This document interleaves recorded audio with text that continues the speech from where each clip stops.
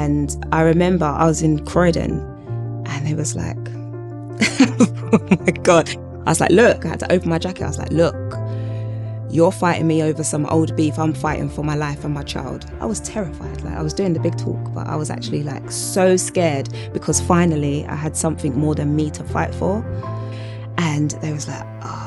And luckily there was some conscience happening. They said, all right, you're lucky. I thought, oh my God. Oh my goodness. And yeah, that just shifted everything. And that's when I started my social enterprise. Perfect. Thank you for coming to the podcast, Shenuma. How are you today? I'm very well, thank you. Thank you for having me. Yeah, anytime. And thank you for coming on. I know we've spoken some time back, Mm-hmm. like a little while ago, and I can't remember what happened. I think maybe we lost communication or something, Yeah. but happy to have you here now today. So thank you for making the trek across London to to our new studio here. In preparation for this, so I don't know if you might have clocked me last night, liking all your stuff on Instagram. Had a good rummage. Yeah. I was having like a good look around on your stuff, just to trying to get a feel for you and everything you're doing. Mm-hmm. And something that become quite clear to me, just through reading through your captions, is two things: one, that you're a storyteller, and two, that you're a deep thinker. Mm. Have you always been like that? Is that something? Have you always been a deep thinker from you as a child, or did you go through something you feel that led you down that path and maybe look at things a bit more differently? Both. Yeah, both. I think a lot of it comes from being a really nosy child. Like, I was very inquisitive. It used to be something I got in trouble for a lot, but I always was in everything and everybody's business.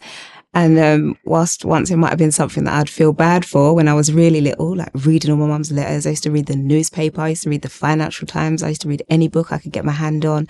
Like, I just wanted to know more things. So some would say fast and nosy, some would say inquisitive, but later on it really benefited me in life when you're going through like adolescence and you want to know who you are and what you're here for and what's going on. It then became really beneficial because I knew how to research and how to pick sense from nonsense and cross-reference things because I've been doing it since forever. So yeah, I've always been a thinker, bit of a mad scientist. Like, I always want to dissect everything up and know what's going on in any subject as well. It doesn't even matter what it is. There's not anything that I'm not interested in. So yeah. Real cool. Let's take it back a bit. And then when I looked into your background, it seems like there's a few major, like, it seems like you've had some major ups and downs basically in your life. Mm-hmm. A couple when you was in your teenage years, and then some later on. But I want to focus in on your upbringing first of all to start things off. Mm-hmm.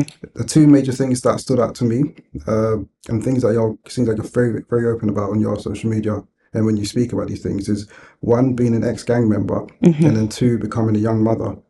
And I want to take it back to what your childhood was like, what that environment was like, and just to set a scene, you know, what was the environment like, and more importantly actually, what was your mindset as well growing up as a teenager? What did you want? Did you have dreams and aspirations?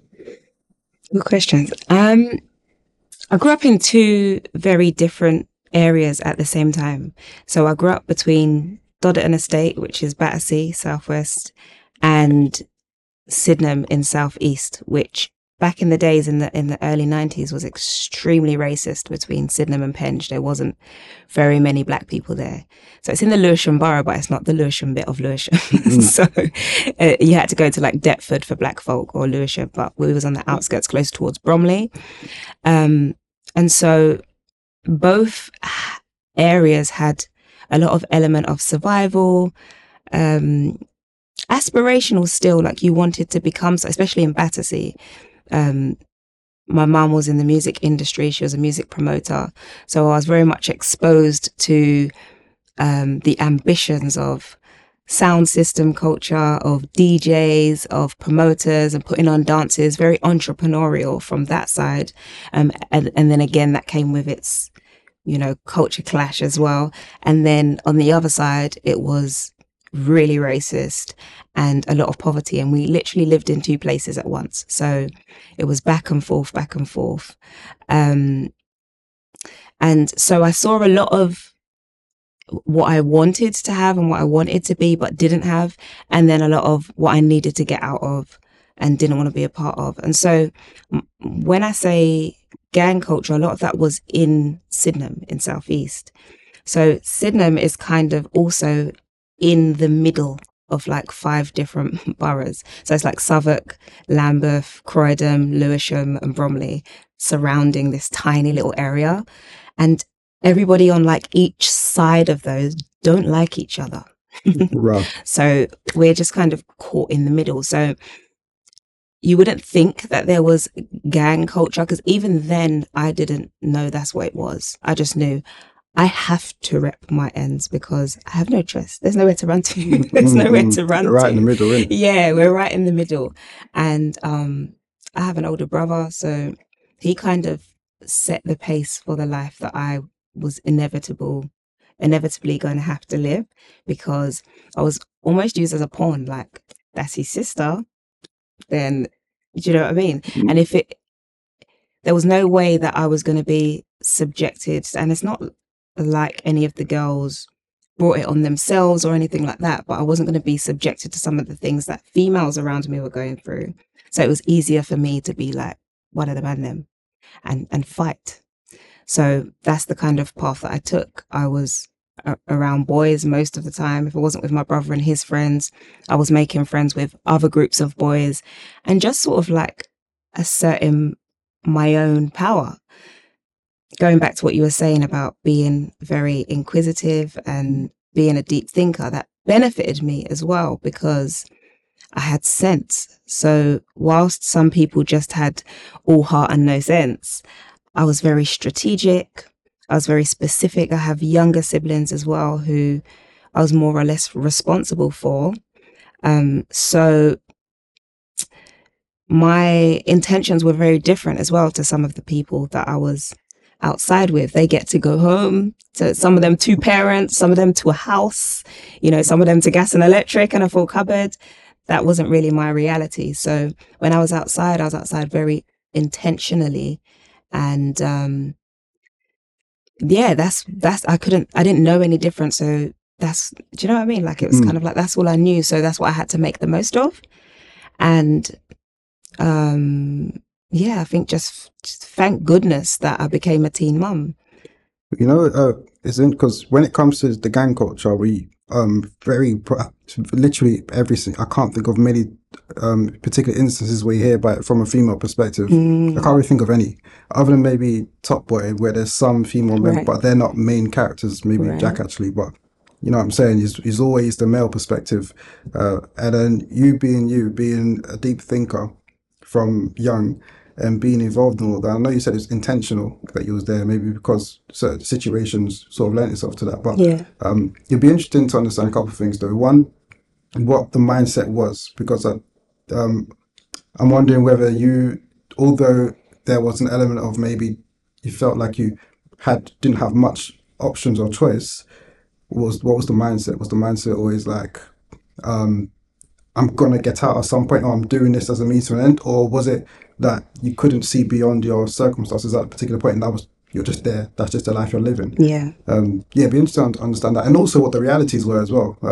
As a female gang member, do you feel like it was different to some of the other male guys, or was it just exactly you're there with them doing the exact same stuff? The mentality was definitely, I couldn't see parts. Like, have you ever heard of 27 Club? No.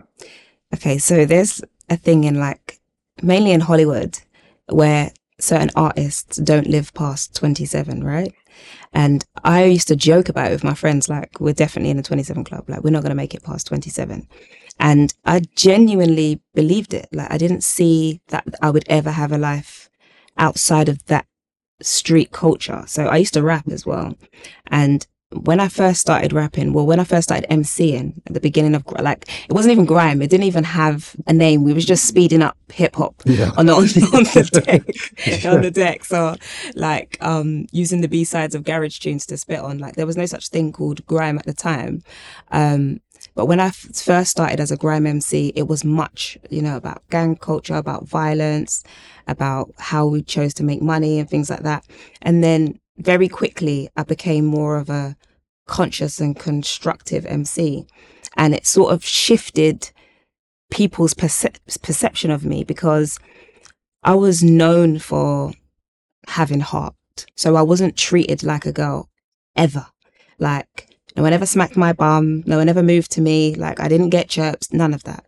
First of all, you couldn't even tell I was a girl, because I'd be like hoodied and ballied. So because my eyes were a little bit prettier than the rest of the man, I'm like, Yeah.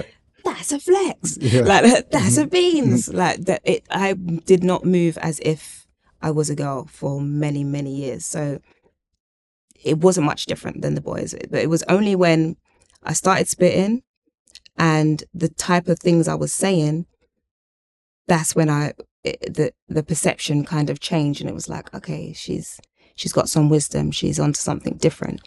And I think I was kind of pushed as well, like, to go far. Like, you're gonna get us out the hood. Like, you can do this. Like, do it. Yeah. And then I didn't really have much time, so I think I started rapping when I was about 13. But the street culture and street life and stuff, I was jumping in and out of windows from when I was about 8 or 9. So I really don't know that there was any conscious periods of, do you know what I mean? It's like it all flowed from one thing into the next, and it was just pure survival.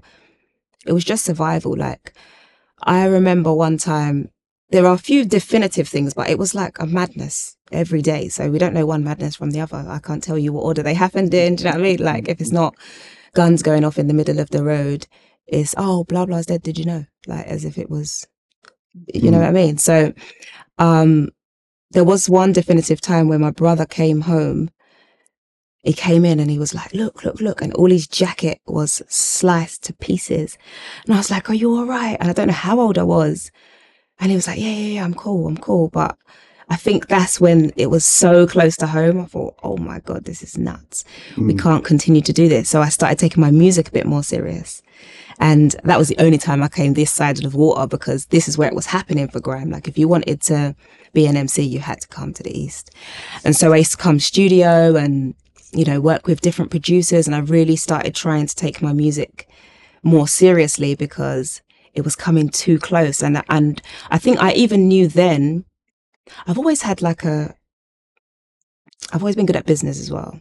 Like, whether I was doing like company's house business or other business, I've always been good at business. So even then I could see the business potential of making music. Even making like commercial music that can do something and then say what you really want to say, or people would just be like, I'm not spitting that bubblegum shit, you know what I mean? Like, we're not doing that. We're like, is it? All right, good for you, but I know I need to get me and my siblings out, so I'll say whatever we got to do. Like, and it wasn't as hypersexualized then either. Like, you were allowed to say constructive things and it do something.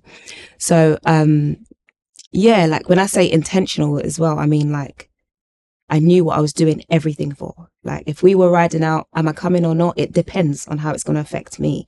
Like, everything was very self-centered for me and my siblings, because I knew how much of my brother's problems became my problems. I didn't want my problems to become my little brother's problems. So it was like very, very self-aware and very aware.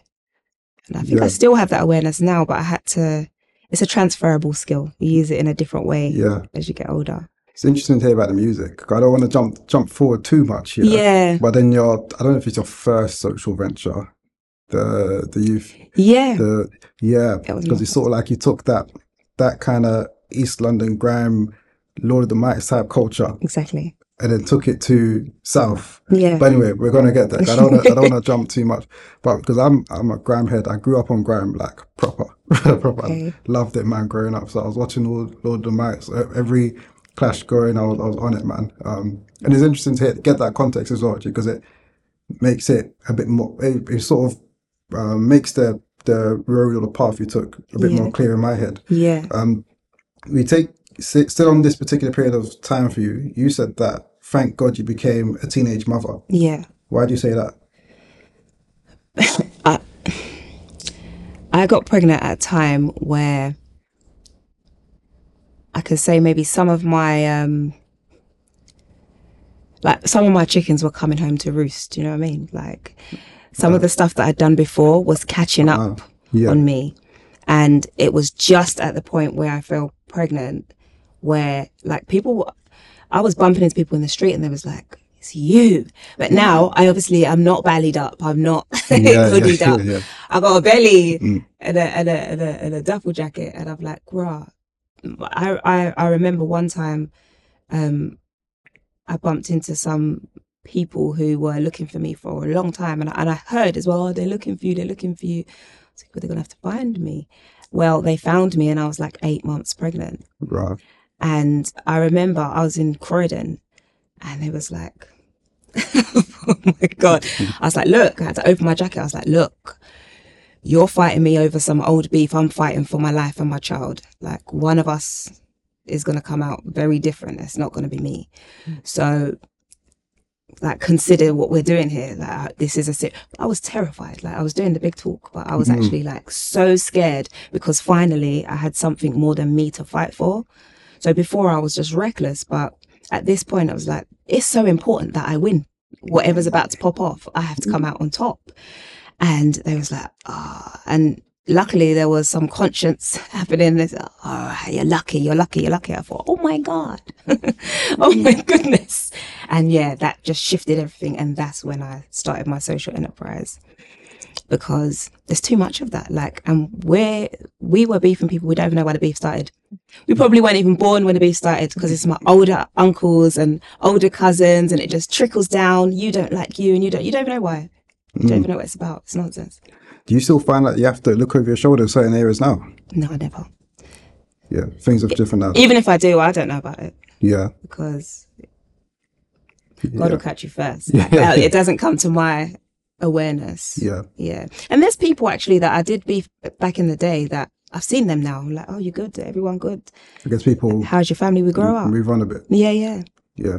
All right, that's cool. All right, let's take it forward a little bit now. So you've had your first child, and then at what stage? How does that blend in with you starting up your first social enterprise? Like, what's the timeline there? Yeah, so she's the reason. So I got pregnant at 16. Well, I got pregnant at 15. I had my daughter at 16, and I had like survivor guilt. By this time, I'd lost about 4 or 5 of my friends. Friends and acquaintances, and I kind of felt like having a child meant that I could like get a council property and I could apply for college, and because they had a scheme called Care to Learn at the time where it pays for your childcare so that you can go and get an education. So I went to train as a teaching assistant because my thing was, if you're going to school, I'm coming with you. So I was still a bit protective. So I trained to be a teaching assistant. But, well, it was child education, something then I wasn't even able to do the teaching assistant training, but I kind of still had a bit of survivor guilt. It was like, I need to be able to go back and give something, anything. So that's when I started public speaking. That's how it started. So, well, actually, 2 things happened at the same time. I got kicked out of school in year 11. Coming towards the end of year 11, I ended up in a physical altercation with a teacher and I got expelled from school. And so I didn't have no GCSEs or nothing. I ended up in a PRU, a pupil referral unit, and I got pregnant whilst I was in a PRU. And I met so many young people in that place, and it's like I felt for them because there's not much that separates us. Do you know what I mean? Like the only difference between myself and them was that by then I had kind of learnt to articulate myself a bit better. I could speak well, I could write well, quote unquote well. And I'd kind of learnt to control my temper a little bit more. So before I was reckless, the first thing I'd do was fight. I liked fighting. I was good at it. So it's the first thing that I turn to. I know I can use it to defend me. I had a big brother. My big brother used to bruck me up until he didn't bruck me up. So that's how I learnt to fight. By the time I got to a PRU, I was more observant. I was more quiet. But I could see like youth were flipping over the tables and like getting really angry at teachers and stuff. And I could see their frustration. I could see where it was coming from, and just really learn to respect people's humanity, because you don't know what they go home to. 100%. I know what I was going home to, so I don't know what you're going home to, but we're from the same ilk, you know what I mean? So once I had my child, it was kind of like, I knew she was never going to live a life anything like what my life was like. But we can't just like ducks. Sometimes people think that it's a good thing to, and don't get me wrong, it is a good thing to like do better and leave and go and put your child in a private school and like live a good, great life outside of in an urban city. But at the same time, if you know better and you do better, shouldn't you share that knowledge and that experience a little bit in some way? I'm not saying you have to be a savior, because even that don't work. We've done that as well.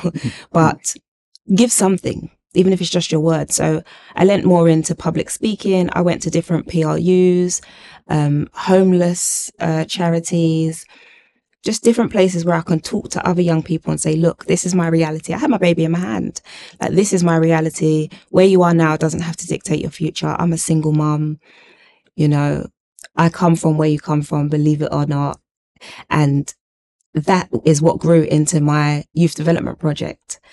That was a fight. When I was reading about it, it sounded like you really went through it to get that started. I really did. And it wasn't as easy then. Like, social enterprise had just come around at that time as well. So before that, you had to raise £5,000 and register as a charity. I weren't raising £5,000 at 16. And back in the day, £5,000 is not today's £5,000. Yeah, it's not a pair of shoes. It was a lot of money. Yeah.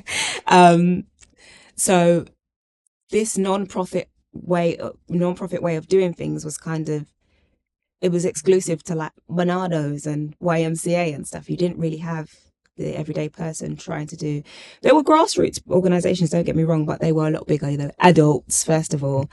So no one really took me seriously. Everyone I went to, whether it was non-profit or local government, no one really took me seriously. But I had a good thing. I had a good idea. I knew how to write, and I knew how freeing it was for me to be able to take all that anger from the road and translate it on the mic. And I felt like it saved me as well as my child. So I need to be able to give that to other people. So I created a project. I actually went on a little business course. There was like a 13-week business course from in an adult learning center that I lied about my age to get onto as well. Because you had to be a certain age. Sometimes you got to do what you got to do. Yeah, because I didn't have a national insurance number yet. For whatever reason. And they didn't check. You just said, yeah, I just lied and filled out the form, and I'd done a 13-week course. And I learned everything that there was to know, like how to set up a business and taxation and this sort of thing, even going for sponsors and funding, all sorts of things. I was like, yes, I'm in. And then I made my business plan, my proposal thing, and I just kept going back. Like, I just kept going back, kept improving it, kept going back. And then I think my first event, I done what I had to do, and I hired a hall myself. I put on a youth event, and then it got noticed by the mayor, who was the local mayor at the time of the borough of Croydon. And she was like, I think you've got something good. So you didn't say youth event. So like, was it a music event? It was a mix. So I basically got local businesses to sponsor this event that I was kind of winging it because I didn't know what I was doing. I was like, we're going to have a youth event. Can you sponsor my event? So I got different local businesses to sponsor this youth event. So we had performers and different pop-ups of like small businesses and things like that. We had a mural wall. It was literally just a roll of wallpaper that I got from B&Q. I was like, graph on this, we're going to graph on the wall. And like, people really appreciated it. Like the youths really appreciated it, that they were allowed in. First of all, we're allowed in this building and they was allowed to make it their own. And so I thought, I'm going to do this. This is a thing. So I took all the pictures, made it into, got on word art, and I made a little proposal thing. When I look back on it now, it's laughable, but I done it, and I took it, and I was like, I want to continue to do this, whatever this is. That's what you took to the mayor? That's what I took to the mayor. And she was like, okay, I believe that you've got something, but you need to create a project. Like, this is one event. We need a project. So what's a project? So now I've got to figure out what is a project. So the first project I created was called Rap Academy. That's the one that you probably saw. Yeah, that's what I saw. So Rap Academy took me about, I don't even know, I don't even have a concept of time.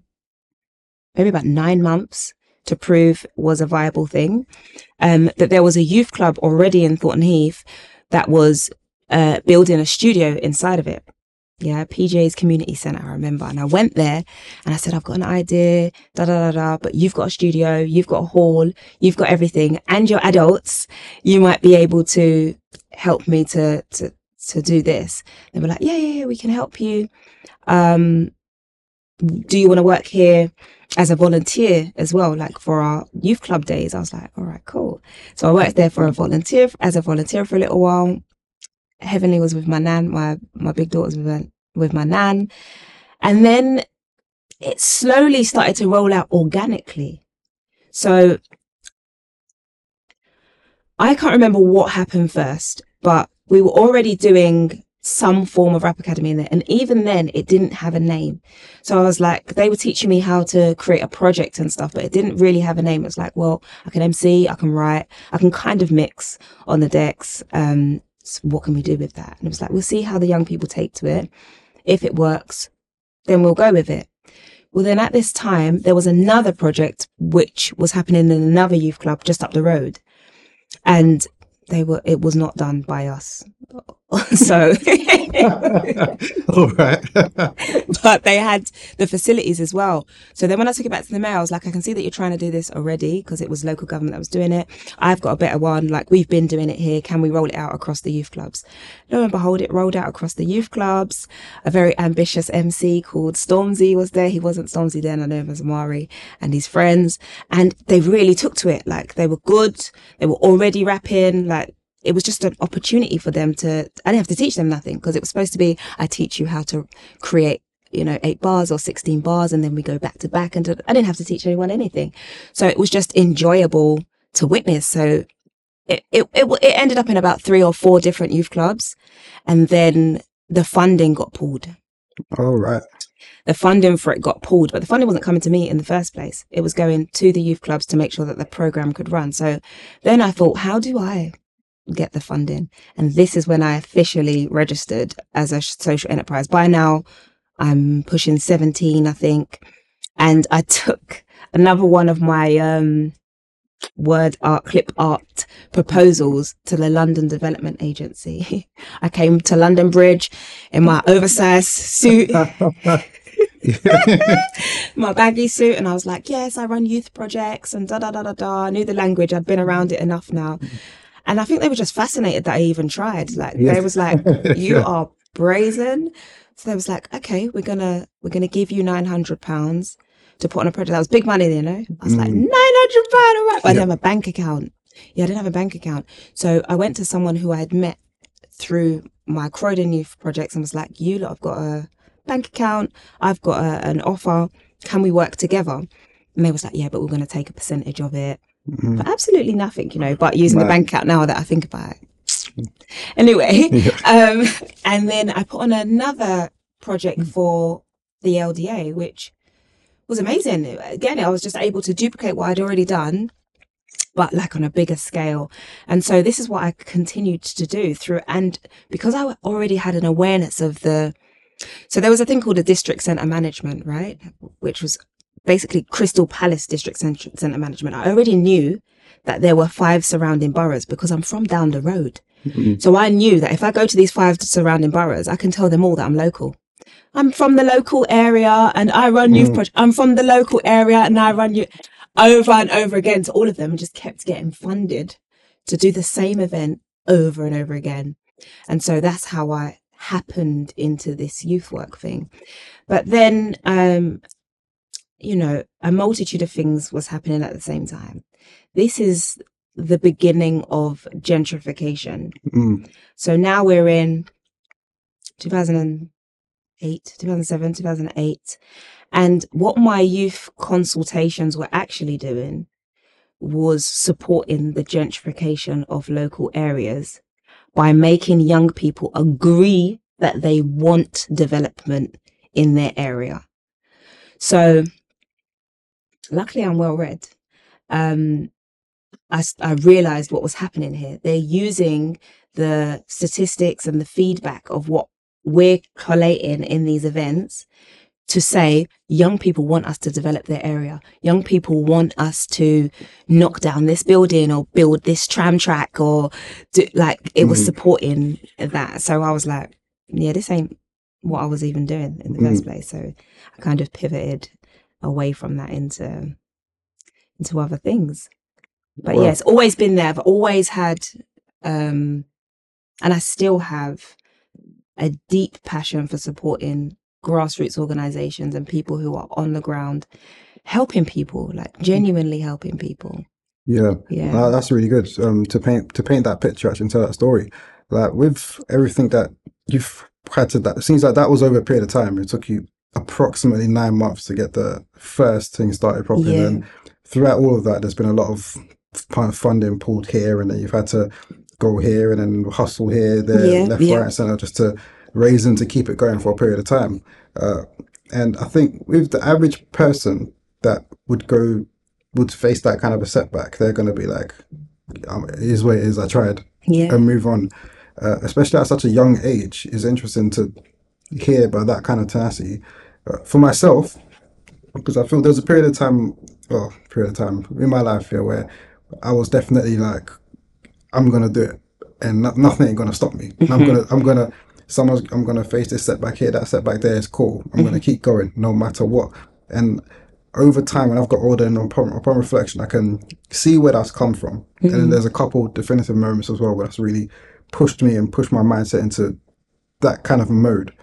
And it's interesting to if do you know where I know you said maybe your mum she was kind of entrepreneurial doing her thing, but do you know where that kind of doggedness that I'm gonna make it happen no matter what come from? Was it the birth of your daughter, or was it some upbringing, or I a think book you read or something? Or I think the multitude of things is it's ancestral. Like I think it's just deep within me. Like I know like my grandmother's very resilient. Like I come from a resilient stock of people. Like even my nan coming here, my nan came to England when she was 16 to make a better life for herself from Jamaica. My great grandmother moved from one part of Jamaica to Kingston City to build a business as a seamstress because her husband died in a really nasty way in a freak accident. My granddad died, great granddad. So that's we don't know no different. Like that's just what you do. You keep it pushing and you make it happen for your children, and that's what's been done for me, and so that's what's inevitable within me to do for mine. at the start, when I was talking about when I read looking into your background, I see you've gone through a few major downs. Well, not major downs, major turning points, I should say. Mm. So the gang life and having your daughter, for sure, particularly when you're like 16, 17 years old. Hmm. You take it forward a bit. I was trying to do the maths. Maths might be off, but he was probably like mid 20s, 25, 26. And it seemed like you'd gone through some more stuff, quite a few things in that period of time. Um, uh, Marriage not happening at the altar or something. 21. Yeah. Oh, you're 21, and then there's a few things that it seems like you'd gone through a bit of a mad period of time until you got to your mid 20s, and then from there, of course, you embarked upon the Green Project and all that kind of stuff. But Yeah. Yeah. you've gone through a few things. Was there any key particular moments, maybe from your teen years up until your mid 20s, before you started your next major project that you feel shaped the person you are now, or helped put you on the path you're on now? Um, all of it. Do you want to be specific, like about the? Because there's so many. Uh, which one do you feel like had the some? And there's quite a few, isn't it? But maybe if you could pick maybe one to Uh, focus on now that had a profound impact on the person you are today. Oh, let's do this. Maybe paint a picture, a mm, bigger picture, I guess, people that don't know, and then from there, just take out one that you feel like had a really profound impact on who you are today. I'd say being homeless. Like I became homeless with my two daughters. So I had my second daughter at 21. Um, I was in. I don't know if I like to call it abusive. I was in a difficult relationship with her father. Um, And that's, we was due to get married. I got jilted. Then we had a massive altercation after that, and I became homeless because I had to leave my home with my children. And that period of time, I lived in a like a refuge. I don't know how long I was there. I don't know how long I was there. I was homeless for about a year, just under a year. And I could actually feel myself losing sanity. Like, I remember headbutting the walls. And there was something that happened when I was in this refuge. So in order to go to the toilet, you had to go on like a bit of an escapade. And I didn't want to leave my girls in the room to then go to the bathroom. One time I took my children with me to go to the toilet, like literally had them in there, one on the phone or whatever, playing, face that way, using the bathroom with them. And when we went back, one of the caretaker men was leaving my room, like with a key, leaving my room with the key. And I thought, oh, hell no. Because you must have thought that I went to use the bathroom and left my girls in there. So you've gone in there expecting to see them, but I took them with me. So after that, I couldn't sleep. And I developed insomnia from being in there as well, actually, which I've only just recently in like this year, overcome. And it definitely shifted something in me. I spent a lot of time in prayer, in meditation. Like, I was really finding myself. I locked my hair, my whole lifestyle changed. I took meat and dairy and stuff out of my diet. I really needed to feel a sense of purity and grounding in that space, or I was going to lose it. Like, I was either going to go one way or the other. And I remember thinking, like, this is all for the plot. All of a sudden, it felt good. And it was like, this is all for the plot. I needed this bit of the story to be able to say, so it could be quantifiable, so it could be measured against this, because this is the pit. It can only go up from here. And I didn't have much contact with any family or any friends. We just all kind of splintered off already from that previous relationship, because that's what tends to happen. You isolate yourself, and you start to lose your friends and family and stuff. And I thought, well, this is the bottom. So what does up look like? And it kind of brought me into a new way of viewing what life can be. And it opened me up to what life can be for them as well. Like, so if they're not going to have the life you've lived, which is what I've always said, that's always been a mantra, what life are they going to have? So it became like a pivotal moment of me where I stopped running away from my problems or being pushed by what I don't want, to me pulling myself towards what I do want. And that's the first time I started creating a vision. Because even then, going back to what I was saying before about living past 27, even at that point, having 2 kids, I still didn't see a long life ahead of me. It still hadn't become a thing yet that, they're going to want me to be old and they're going to want me to be someone's nan maybe, or still didn't have any of that as a vision. It was living day to day. I was still completely in survival mode. And I think from being in that refuge, and I lived in a refuge before with my mum. We'd been through the same thing with my brother's dad. It was very violent. We lived in a refuge for some time when we was younger as well. And I could just see this cycle repeating itself. And I thought, absolutely not. We're not doing this. Like, there's no way we're doing this. We're not doing this. And so from then, I think I really deepened a relationship with God at that point, and really wanted to understand even that, like, everything that was given to me before that got picked apart. Like, God, but what's that? Like, what actually is God, and how do I relate to God, and how do I understand my existence to be? And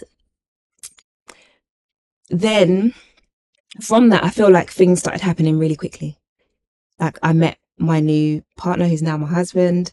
At that time, I was going to his classes. He used to teach African philosophy, spirituality. He's a mystical Christian. So it helped me to, whilst I was already unpicking what I thought I knew to be true, there he was with so many answers. And he is literally like a spiritual encyclopedia as well. So I'm like, so if this, he's got it, like he knows.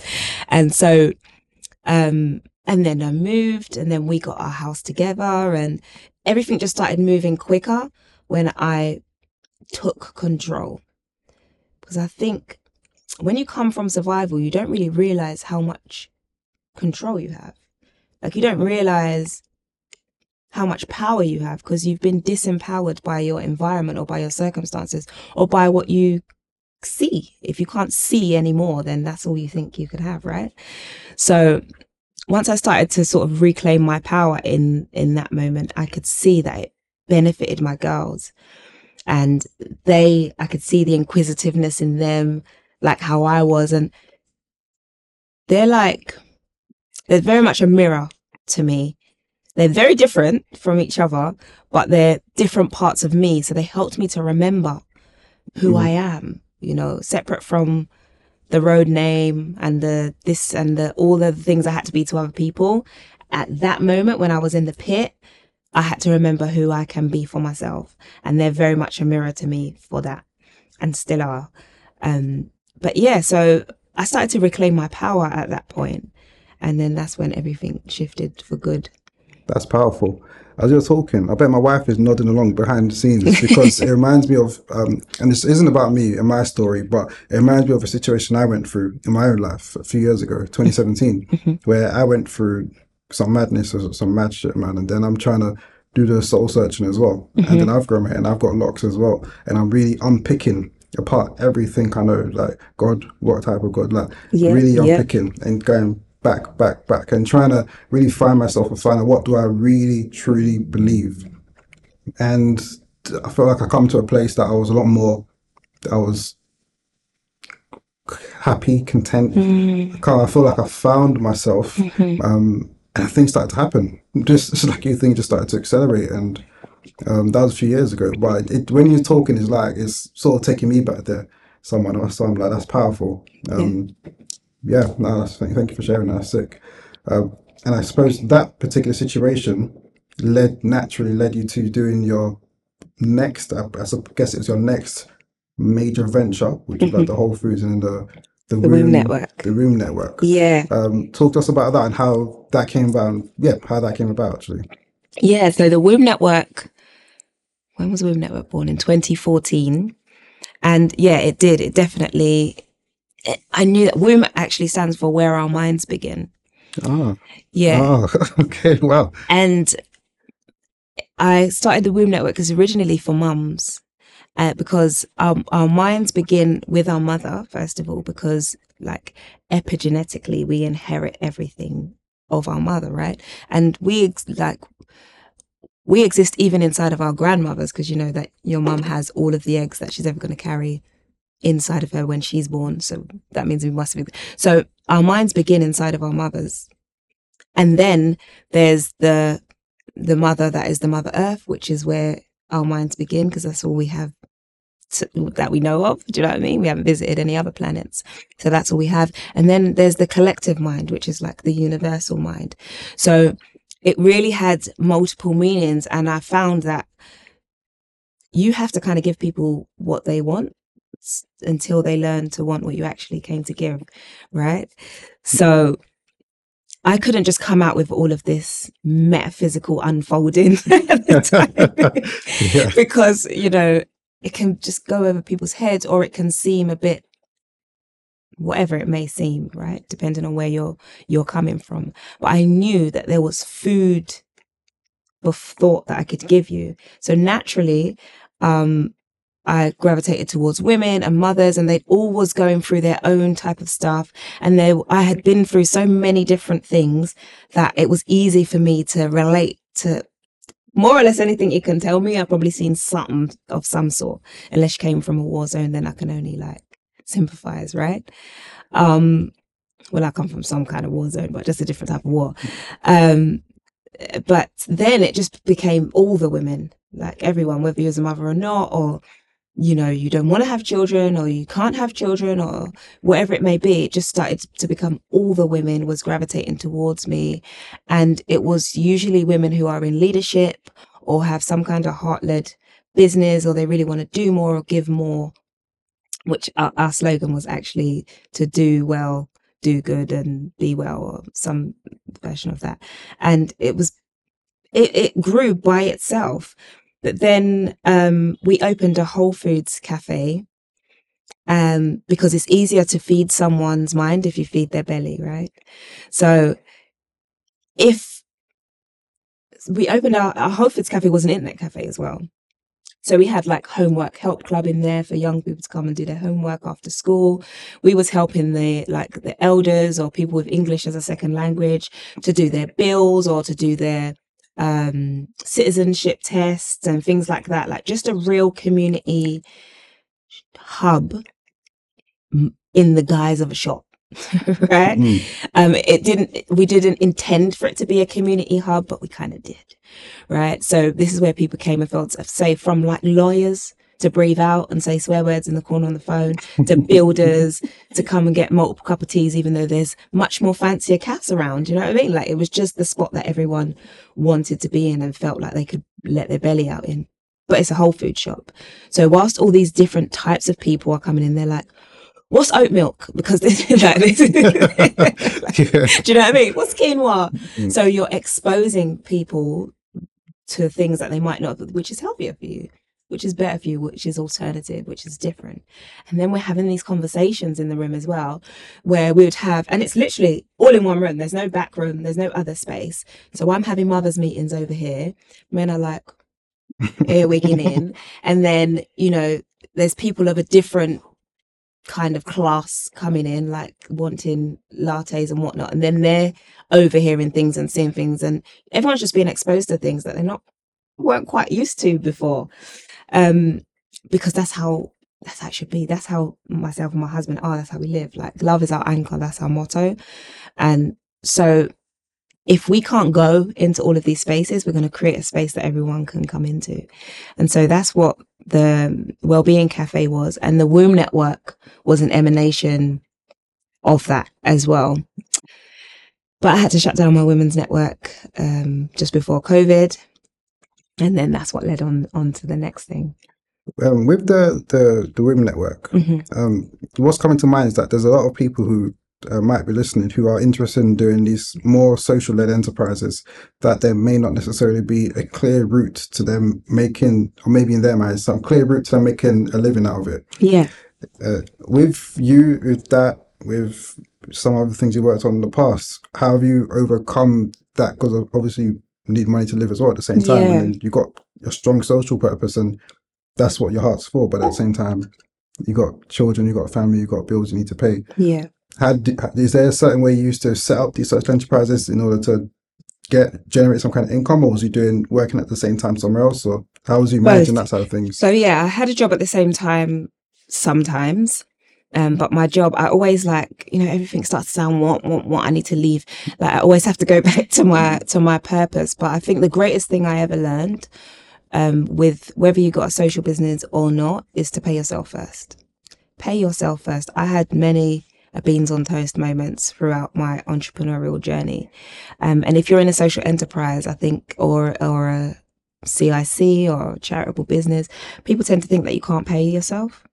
And you absolutely can, and you must pay yourself first, because it can't exist without you. So you have to be sustained by it, and you have to make sure that you have ways of making revenue according to your business structure that can pay you at the bare minimum.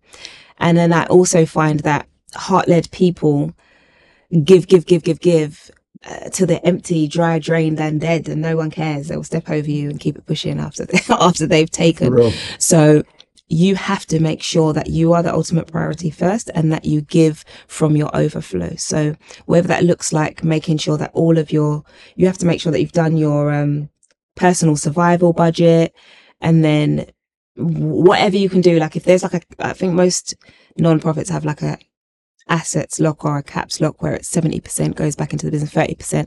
Okay, how much of the 30% is yours? Because most of it needs to be. So I think it's about making sure that you're approaching your non-profit like a business. It's still a business. And you wouldn't, unless you're a volunteer, which still some of your things are met, you still have to look after yourself. So that has to be your first priority. So check, however, whatever you registered as, check how do you pay yourself and make that the priority. And then you transitioned, that's the word, transitioned into tech from there. Was that your Yeah. first foray into tech? Yeah, I had no idea about tech. Yeah. Like, How did you just read some books or something? How did you learn? so the Womb Network, I used to run courses, right? Like in-person courses where we'd like meet over Zoom, and it was be hosted in a Facebook group, and I'd have like different programs, or I'd have some kind of planners or workbooks and things like that that you could purchase. I have a couple of published planners as well. So that was my thing, was to create planners, online courses, run programs, workshops, coaching one-to-one. That was my stuff. But during lockdown, obviously we couldn't go outside, we couldn't do anything. I thought this is the perfect opportunity to build an app, right? I didn't know anything about apps. I just knew I had a lot of apps on my phone, so why can't mine be one of them? And so I sought out some developers to build an app, to put all of those courses on and those planners on. Well, I ended up getting scammed. The people who were building the app had no means or measure to build an app, and I was contacted by the people that they were working with, who they basically owed an excess of like $150,000 to for the services that they had taken from them. So they basically told me, they're offering you something that they can't provide. They're selling you systems, but actually it's our systems. They don't owe them and they can't develop them into what you want them to be. So we're suing them. Feel free to sue them. Like maybe you and the other people can create some kind of class action lawsuit. They put us all in a Facebook group together. There was over 500 people. Wow. And the majority of them were women. I'm kind of known as well as like Shenuma due diligence, Kashta. Everyone says like Shenuma does her research. She gone research. Well, in this case, I kind of did, but I didn't to the depth that because I didn't think I would need to go that far. Right at this point, I know where these people live and their parents, but like at that point, I didn't know that I needed to know more, right? So I didn't do my due diligence in a way that I probably should have, having handed over that much money. So always do your research, people. So I fought them anyway, because luckily I paid through the certain banks. And so I got my money back through the bank. There were people that paid with PayPal and things like that, or just done a back transfer of their money and weren't able to get their money back. So I was able to get some of my money back, and these people were like, they'd already like been, what are they called? It was like restricted by the FDA or I can't remember what it's called, like the FCA. financial. Yeah, the FCA. They'd already been restricted. They were not allowed to run another business. They were not allowed to sell any products and services online. They already were fined. They'd been in trouble a lot in the US. So the guy who was the actual scammer got a friend or whoever to register another company here in the UK, and that's what they were trading under, which is why I missed it. And so yeah, most people didn't get their money back and didn't get their things back. Well, I partnered with the developers who contacted me, and I said, well, this is what I was trying to do. Can you help me? And they were like, we can't help you with that, but because we build SaaS platforms. And I was like, okay, what's that? I didn't even know what it was. And they was like, well, we can have this or we can have that. And I thought, I just want a way that people can't get scammed. So if we can help people to get their businesses online, in a way that it's simple, they can manage it themselves, they can do it themselves, how can we do that? And it was like, yeah, you want a website builder? I thought, oh yeah, of course, like brilliant, let's do that then.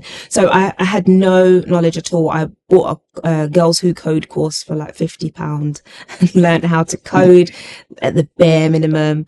And then, you know, like when you try to learn numbers just so you know your accountant can't rob you, it was like to that extent of learning coding, so that I know that these developers are building what I asked them to.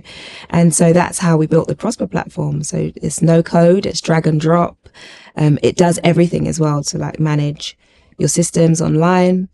So yeah, that's what it was born out of. So it wasn't intentional at all.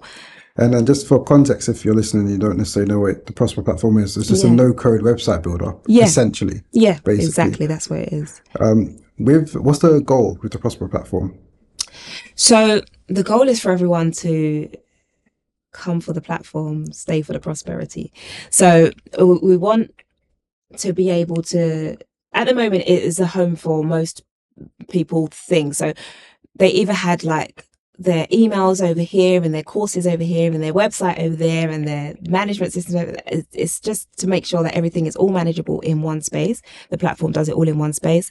But also I want to move towards access to funding, investments, that sort of thing. So we're creating a strategic partnership with another company so that we can work together to give people who are on the Prosper platform access to finance, because I think a lot of the time we get maybe startups or SMEs on there, but they're not able to scale. They kind of seem to be reaching a 5-6 figure plateau, and then they're not able to scale to either scale and sell and exit or scale and grow like an empire. So most of the companies that are on the Prosper platform are kind of in and around the same age or growth stage as the Prosper platform. That's wonderful, because if I'm going, you're coming.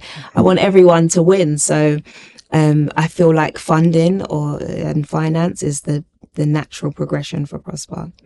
Has there ever been a point in your entrepreneurial journey where things have just been so tough and you feel like I'm literally just about to pack it all in and just give up? Many times. Yeah, many times. Even with the shop, when we had the Whole Food cafe, we bought the lease, right? And then one day, some guy comes in, suited and booted, into the shop and asks, "Who are you?" We'd had the shop for however long, and this guy walks in and says, "Who are you?" We're like, "Oh no, we're the leaseholders. We bought it off of this person." Da da da. They said that they couldn't sell it to you because they didn't have it to sell. Like, Oh, this right. is my building, like freehold, leasehold. I own this whole thing, and he shouldn't have sold the lease to you. So we got robbed by that guy too. So this being scammed thing is like, I don't know. It's very scary. It's very exhausting, but so that was one of them with the shop. Luckily, that was a nice guy. We worked it out and managed to figure it out, but we lost a lot of money. And then getting scammed with the Prosper platform as well was another point where, do you know what? I missed a big bit. The Black Baby Show. In 2013, I founded the first and only exhibition for Black children in the UK. Oh, it was beautiful. It was fantastic. People still ask me till now, like, "Are you bringing back the Black Baby Show?" I'm like, no, it served. It was so good. But, brethren, so exhausting. Like, it was so exhausting. It was such hard work. And I think there's something that I call the pain of the pioneer. And it's when you're really early to something, like sometimes a little bit too early, you have to take the licks in order for it to be able to survive after you. And I think after that, there's been loads of Black this, Black that, this expo, that expo. But at the time, I feel like it was just a little bit too early. So I ended up like my name was dragged through the blogs and the papers. And Why? Because it's Black babies. yeah, if this was White Baby Show, you lot would, yeah, all of that. And, luckily, like, good Black people did come to my aid. There were things where I went in like, my husband's like, "Don't read the comments, like, don't go on there." I was thinking, no, like, I have to defend my honor. Like, I'm doing this for my people. There were some Black people that were just like forgot that they were Black, and there were like others who were like happy to say, "No, actually, this is great. Like, where's the White Baby Show? Mother care, like everything is the White Baby Show. You lot are good. Do you go to the Asian bridal show and comment these things under it?" Like, I saw good comments that was like real, that I didn't even think of. I was like, oh yeah, you lot don't do that to them. Isn't that interesting? So that was really tiring. And that actually, I did stop. I'd done it for like 2 years. And then I was like, I'm not doing this again. This is nuts. So there have been a few times where it's like knocked the wind out of me. But We've had something similar with Thousand Voices. I remember when we got shared by one big Insta page. I think I've forgotten the page. I think it was, I might be getting it wrong, our positive news or yeah, your positive news. That's it. Yeah. So he was on there. Then when I went into the comments, there was some similar type of comments like, "Why isn't there a 1,000 White Voices show?" or something like that, and then whatever. And then I think I applied to one or two, and then I thought, "Nah, I'm wasting my time, man, because this." this social media back and forth, I don't think anyone's ever going to win. I'm just wasting my energy here. Exactly. I even see sometimes from the YouTube comments. Me and my wife is looking at some of them, and you'll see some nonsense comments. Some of them, some I do delete. I don't like deleting stuff, but some are just, especially when you got guests coming on, they're coming there Mm, talking madness. I'm like, I don't want my guests to see that, but some are just whatever, and I'll just leave them to argue amongst themselves because yeah, I ain't really got energy for that. So that when you when you're a person, you've got a vision and a goal that you're working towards, especially when it's big and expansive, you're always going to get opposition. exactly. Always, like you've got some opposition, but it's what it is. Yeah. I don't think there's many people, I don't think there's anyone really that has achieved a level of success and hasn't had opposition Hmm. voices at them. So I Yeah. guess it's a skill you just, like your husband said, you just got to learn to Yeah, just ignore them. drown out some of the nonsense, listen to people's opinions who you actually value, Exactly. and the And rest who of are it. actually doing something. People are very loud from the seat they're sitting Yeah, in. yeah, yeah, yeah, yeah, yeah, They're the loudest. yeah, yeah, So, yeah. yeah. You just listen to who you listen to, man. The rest of them leave them to argue amongst themselves. That's Right. what I do now, man. Exactly. Even do that thing. If there's anything, is there anything that you know now that you would, if you was to, that you wish that the childhood Shenuma knew, like any particular key lessons or things that you wish you knew when you was a child? Um,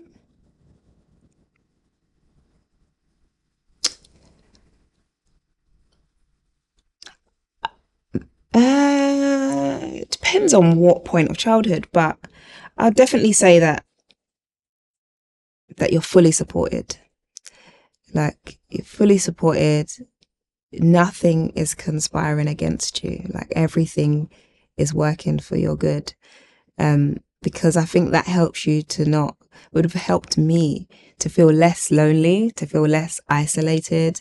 Like sometimes I felt like isolated within my own brain, like within my own mind. Even if I was communicating with someone, even if I was clearly communicating my thoughts or my feelings, I had a sense of that I can tell you don't get, like you don't understand. And that's another thing, is that no one needs to understand. You need to understand. Like as long as you understand yourself, that's the most important thing. Um, yeah, I would say those things. That journey of coming to understand yourself, that's, I guess that's something that you've gone through Yeah. throughout your life. Is there anything you think particularly that's helped you along the way? Um, yeah, just I'm very big on like legacy, heritage. Like I make a conscious effort. Like I've bought all of the swab tests. Like I make sure that I take my genetic markers and put them into the things like I want to know. Like if the Mormons can know, then I can know. So I'm going to use everything available to me to make sure that I know on a genetic level, on a historical level, on a spiritual level, who I am and how my existence impacts the world that I'm in, right? We're all here, we're all valuable, but I feel like I can be even more valuable if I know where I'm coming from. Because if you know where you're coming from, you know where you're going. So I feel like Africa, my love for Africa, the Caribbean, my love for the Caribbean, South America, like because I know who I am, I know how far my impact can go because I know how far it has come. So I feel like that level of knowledge of self, like I can name 7 great grandparents all the way back to the Gambia, like to the Gold Coast of Africa. I know who's inside of me. So I know who I can call on because I know what their jobs were. I know what their excellence was. Like I know who I can bring forth. And I think sometimes people can think that's a bit like spooky. Like I don't worship ancestors. I just acknowledge them. And I think they want to be not acknowledged, because our healing isn't only for ourselves. I feel like the more that I heal, the more I heal my ancestors. And then I have healed children going forward. And we don't have to repeat any of the nonsense Mm. cycles, or any of the traumas that were given to us. What sort of a legacy do you want to leave? Mm,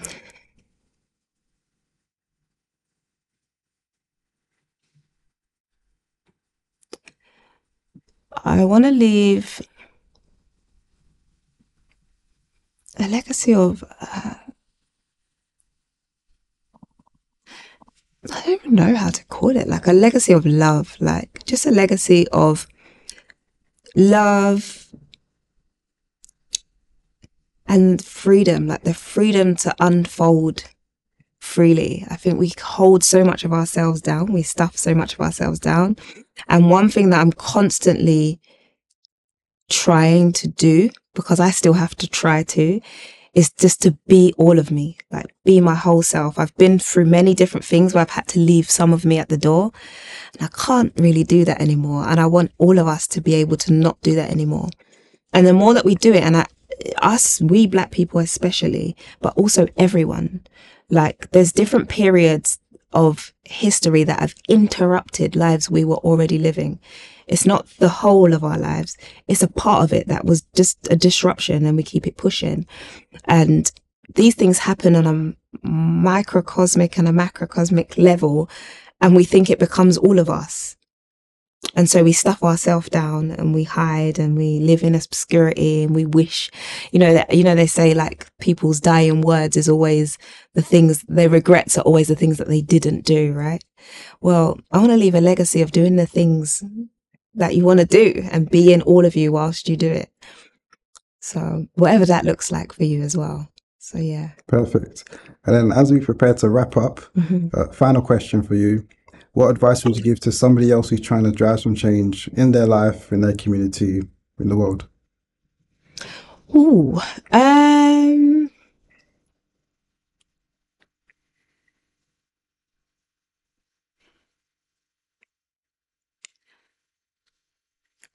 would say it's the 3 C's: courage, competence, and confidence. Let courage be the carriage to your success. Like, you don't have to know it all already. Just be brave and go. Courage begets confidence. Courage begets confidence, because you have evidence that you can do it, because you've done it already. You've been brave. You stepped out and did it. The more confident you are, the more competent you become. Yeah. And your competence should be born from like actual actual knowing. So stay educated, like keep learning, keep seeking out new ventures, keep broadening your horizons, not just that arrogant confidence. Like, let it be actual competence based on your ability to do things, and you have evidence that you can do it because you've done it. You've had the courage to do it. So I'd say that's what it is.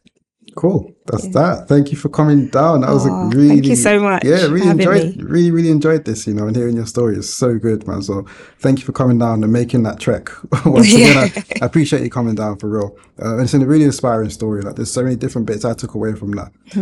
And hearing some of the parallels between some of the stuff you're saying and then seeing some of that in myself is powerful to hear. And I'm hoping that other people listening to it will feel the same. So thank you. Oh, thank you so much.